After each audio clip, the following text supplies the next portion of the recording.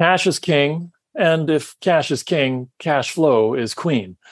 All right, let's talk about the third option. I don't know why I put air quotes around that in the video, but I did. There is a third option. Maybe I put air quotes in it because it's unwritten and it's kind of in the ether. And it's almost like the bank doesn't want to acknowledge it exists.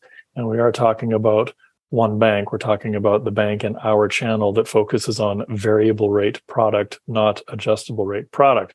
Okay, here's what I have to say about this. Cash is king. Cash flow is queen. Cash rules everything. There is no way around this. This is the reality of our society. So where are you parking your cash? Think about where you park your car. Do you park your car 19 miles from home? No. Do you park your car at the bottom of the ocean? No. So why do people choose to park cash in a similar type of manner, either making it incredibly challenging to get to or just flat out impossible to ever reach again? Emotion. Emotion often mixed with bad advice, often mixed with limited options that aren't as limited as they were first presented. And this is the situation a lot of your clients are in right now. And this is the opportunity you have to enlighten them. Clients have the mistaken belief, mainly due to letters being sent out to them, that a lump sum payment set against their mortgage will ease their pain. It will not. That somehow a lump sum payment will make things easier. It will not. Short of paying a mortgage out to zero, short of 100% of balance lump sum payment, paying it off completely, few other amounts set against the principal will result in any kind of easing of the tension, at least the tension we're feeling currently. Key point, a lump sum payment against a mortgage is almost always money that will never be seen again. It is cash leaving your life, almost certainly, forever, or until you sell the property. But even then, when you sell the property, you tend to use all that equity for the down payment in the next one. So at a time like this, July 18th, 2023, at a time like this, at a time we're in right now, cash is king. Keep your cash as liquid as you can. And lump sum payments are not liquid. They aren't. GICs, those are liquid. And the interest rate in many cases outpaces, if not offsets, the mortgage interest rate. So it's a wash. So why not park it where you can chip away at it, get a little bit of it if you need a little bit of it, or get all of it if you need all of it. Now, maybe you have a secured line of credit tied to your mortgage, and you're thinking, hey, no problem. I can always readvance off my line of credit. And maybe your limit grows as you pay down the mortgage. Maybe OSFI will allow that to stay in place. Maybe not. A line of credit is a demand loan. It can be called, the rate can be changed on it, and it can be canceled at any time. Anytime the bank feels like it needs to limit its exposure. Anytime the bank is advised by the regulator, OSFI, to limit its exposure. So a line of credit is what? It's maybe money. It's money that might be there. It's not cash. It's not a GIC, for instance. It's just not. It's not money in the bank. A line of credit is a privilege, not a right, and privileges often get cut during tough times. Your credit rating, your payment history, your relationship with the manager of the bank have nothing to do with any of it. If the decree comes down from a 42nd floor of an ivory tower in Toronto, your line of credit is gone, vaporized. So I've said it a couple times already. I'll probably say it a couple more. Cash is king, right? Cash is cash. Cash is not a line of credit, cash. Think 3 times before you give up your cash due to an emotional decision. And if you're being advised to give up your cash, to park it somewhere that is not liquid, ask for a second, third, and maybe even a fourth opinion. Having the cash to do the thing, that is what makes us feel strong and confident. Whatever that thing is that needs doing, having the cash in hand to do it, that's where the confidence comes from. Once the thing is done and the cash is gone, we're no longer quite as strong and confident. So what about cash flow? As I say, if cash is king, cash flow is queen, and you can't have a complete kingdom without both.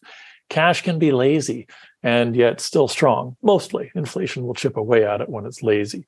But cash flow cannot afford to be lazy. Cash flow requires constant vigilance and balancing of the books. It requires some smarts. There are right now waves of letters going out to variable rate clients suggesting they have two options. Number one, decimate cash reserves with an often irrational, illogical lump sum payment. Don't even consider this option. Just don't. It's unnecessary. And the bank is wrong to suggest this option at all. It is one that has been created by some math geeks because, yes, mathematically, this is an option to keep you on track with your amortization.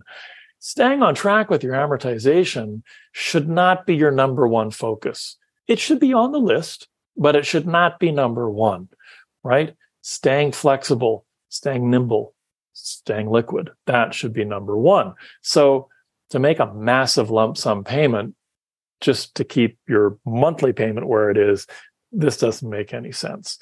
It's not a good option. The second option is decimate cash flow with a massive spike in your payment. Currently, the suggestion is around a 72% increase in the payment. Now, it's not the only option. Hey, if you can afford a 72% increase in your payment and that keeps you on track with your amortization and really like it's all good in the hood, no problem, then cool. Make that 72% increase in your payment, but it's not the only option, despite the appearance that these are the only two options. Why isn't the bank presenting a third option, one that clearly does exist, one that mathematically does apply, one that you can actually implement reasonably easily? Well, probably, and this is pure speculation, probably because the banking regulator would prefer that banks didn't offer this third option. Probably because the role of OSFI is to ensure the stability of the Canadian banking system. The role of OSFI is not to ensure the stability of the Canadian household. I don't think we have a government organization whose role it is to ensure the stability of the Canadian household. Be it a household of one or a large family, it makes no difference. People, individuals, are not exactly the specific concern of OSFI, not directly. Indirectly, yes, because, hey, if the Canadian banking system actually were to fall apart, that'd be a pretty big problem for all of us. But if you've been priced out of your home needlessly by some really kind of questionable policy decisions, the stability of the Canadian banking system really isn't that important to you, not if you're sleeping on the street in front of a bank branch. Your stability is important to you. Your stability is important to you. My stability is important to me. So, as a client, or you as a broker, please listen carefully to what I'm going to spell out for you here as the middle ground solution. I got an email back on this just recently, and that's what's prompted me to spell this out a little more slowly and a little more detail. So, the problem is you're holding a trigger point letter in your hand. You are X dollars offside on your mortgage balance. I saw one recently where it says you've exceeded your trigger point by $213.71, meaning that your payments last month became not enough to keep, previous to that, your payments actually became not enough to keep up to even the interest expense every month. You had a shortfall every month. And you knew that from a few months back when you got your trigger rate letter. Now, that might have come in the mail 6 months ago. You knew you were past the trigger rate. You knew your payments were less than the monthly interest expense. And you let it ride because you could, because you had some equity built up from previous payments, and you decided to let those slightly lower than interest-only payments chip away at the equity that you'd built up. But it has now chipped that equity to zero. In this one instance, zero minus $213, hence the trigger point letter. Trigger rate letter, then later on, the trigger point letter, two different letters. Now, your mortgage balance has basically hit the original amount you borrowed, and in fact, tipped slightly over this. You've got to pay it back down to below the original committed amount. That's very important. Whatever that dollar amount is, by the way, it's also growing not exactly by the day, but in a way it is.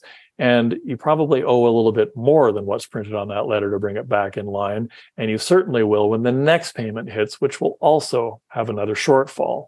So take whatever amount is on that letter. And I would suggest, adding $1,000 or $2,000, depending on how big that shortfall is, for good measure. And then take this first step with this dollar amount you've just calculated. Dollar amount on the letter plus 1,000 or two. Call the 1-800, and pardon me, just to be clear, in proportion to the mortgage. If you've got a $400,000 or $500,000 mortgage and you add $1,000 to that shortfall and you get this done before the next payment period, you're going to be fine. You got $1 million mortgage, you might want to add $2,000 or $3,000 to that shortfall amount, just for good measure. Call the 1-800 line or go into the branch. Don't bring the letter with you. Don't talk about the letter. Don't talk about trigger rates. Don't talk about trigger points. Don't say anything other than this. This is all you're going to say. Hi, I would like to make a lump sum payment to my mortgage for this dollar amount. That's it. Stop talking. Hand them a check, transfer from your account, whatever it is. Don't add to the story. Don't ask questions. Make that lump sum payment and walk away. Yes, I just said make a lump sum payment, but we're making a very small lump sum payment to get your mortgage back on side. That is an important thing to do. But as I say, walk away. Now, what have you achieved? You are now below the trigger point. You're off the trigger point report. When the system runs that trigger point report again next week or next month or whenever it runs it, you're golden. You're off the report. No new letter coming out to you. But your work is not done. Take a day. Pause. You did a good job. It was a big effort. Now, pause. And then we're going to enact step 2. And I'm literally saying, take a day. Put a day between them. And then enact step 2. You need to do some math. And the reason I'm saying put some gap in there is, as I'm doing with this, I'm adding words. I'm saying more than needs to be said. And that will be your downfall. So don't do that. So make that payment. Get out while the getting is good. Pause. Come back the next day. Now, to do this next section, you're going to need to do some math, and you may want your broker to assist you. You may have Google assist you, but you need to figure out what is the current interest-only payment at today's rate on my current mortgage balance, which of course is now the original mortgage balance that you took a year and a half, 2 years ago. Also, you might want to do a little math on this as well and determine what is the current payment if I wanted this to be on a 30-year amortization, for instance. For the mortgage you're in, that variable, because, locking in right now, a little difficult to do. Although perhaps, again, still worth a conversation, probably depending on where the 3-year fixed rates are at, especially because if we're all talking about the same bank, TD, you've got the option to lock into a 3-year from day one. And depending on where that 3-year fixed is, that might make sense. But that's a different topic for a different day. So let's assume you're staying in the variable rate mortgage that you're in. You know what your net rate is. You know what the actual mortgage balance is now because you just made the lump sum payment on it yesterday. Calculate the interest-only payment, calculate the 30-year amortization payment, and then make a decision. And make the decision through this filter. How crucial is cash flow for you right now? Is this an investment property that you're having to feed money into already, or would have to feed money or even more money into? If yes to these questions, then almost certainly you want to stick with interest-only payments for now. If this is your owner-occupied and you can afford a little more of a squeeze on your cash flow, if you've got a little bit more of a cushion, then you may consider setting that payment to a 30-year amortization payment based on the current net rate that you're at now. And once you've made this decision, go back to the branch or call them again. You don't have to physically go in. You can't just phone and do this. And say only the following. I would like to increase my current mortgage payment to X and see what happens. Now, hopefully, they just say yes, and that's that. There could be some layers to this. In some cases, they may say you can't increase the payment by more than 15%, and that may not get you where you need to be. You can increase the frequency of your payment from monthly to accelerated weekly, which is roughly another 8% increase in your payment in a way. So that'll get you about a 23% increase. Although in many instances, the banks are being flexible on this right now because they want to see that payment back on track. Again, though, do not mention the letters in this conversation. Don't talk about trigger rate, trigger point, etc. Don't talk about any of that stuff. You just want to increase your mortgage payment, just out of the blue. You just woke up this morning and decided this is the amount you'd be comfortable paying. Simply state that you wish to increase your mortgage payment to this amount. If you cannot increase it to quite where you need it to be due to limitations, it's okay. You also have additional lump sum privileges. And if you're finding out that you still need to increase your payment by, say, another $330 a month to get where you wanted to be, set a monthly reminder and make a $330 lump sum payment each month. You absolutely have the right and the privilege to do that. And this will keep you on track. This will keep you from slipping back onto that trigger point report. So, a couple final key points. You need to redo the math on this when or if the Bank of Canada decides to increase rates again. I know I shouldn't even have said it out loud, but keep that in mind. If prime goes up another notch, you've got to recalculate this if you're setting yourself at an interest-only payment. So you may want to calculate using a quarter point bump right now, just so you put a little cushion in place. And please keep in mind, as I say, cash in hand solves a lot more problems than cash parked at the bottom of the ocean that you can't access, because life is full of other problems. I get it. All we've been talking about is this trigger point letter, and that's the central thing in your life. But guess what? Other shit goes wrong in life. A lot of times, it goes wrong in threes, right? And then sometimes it's three groups of three things that happen. It's like 9 things that happen.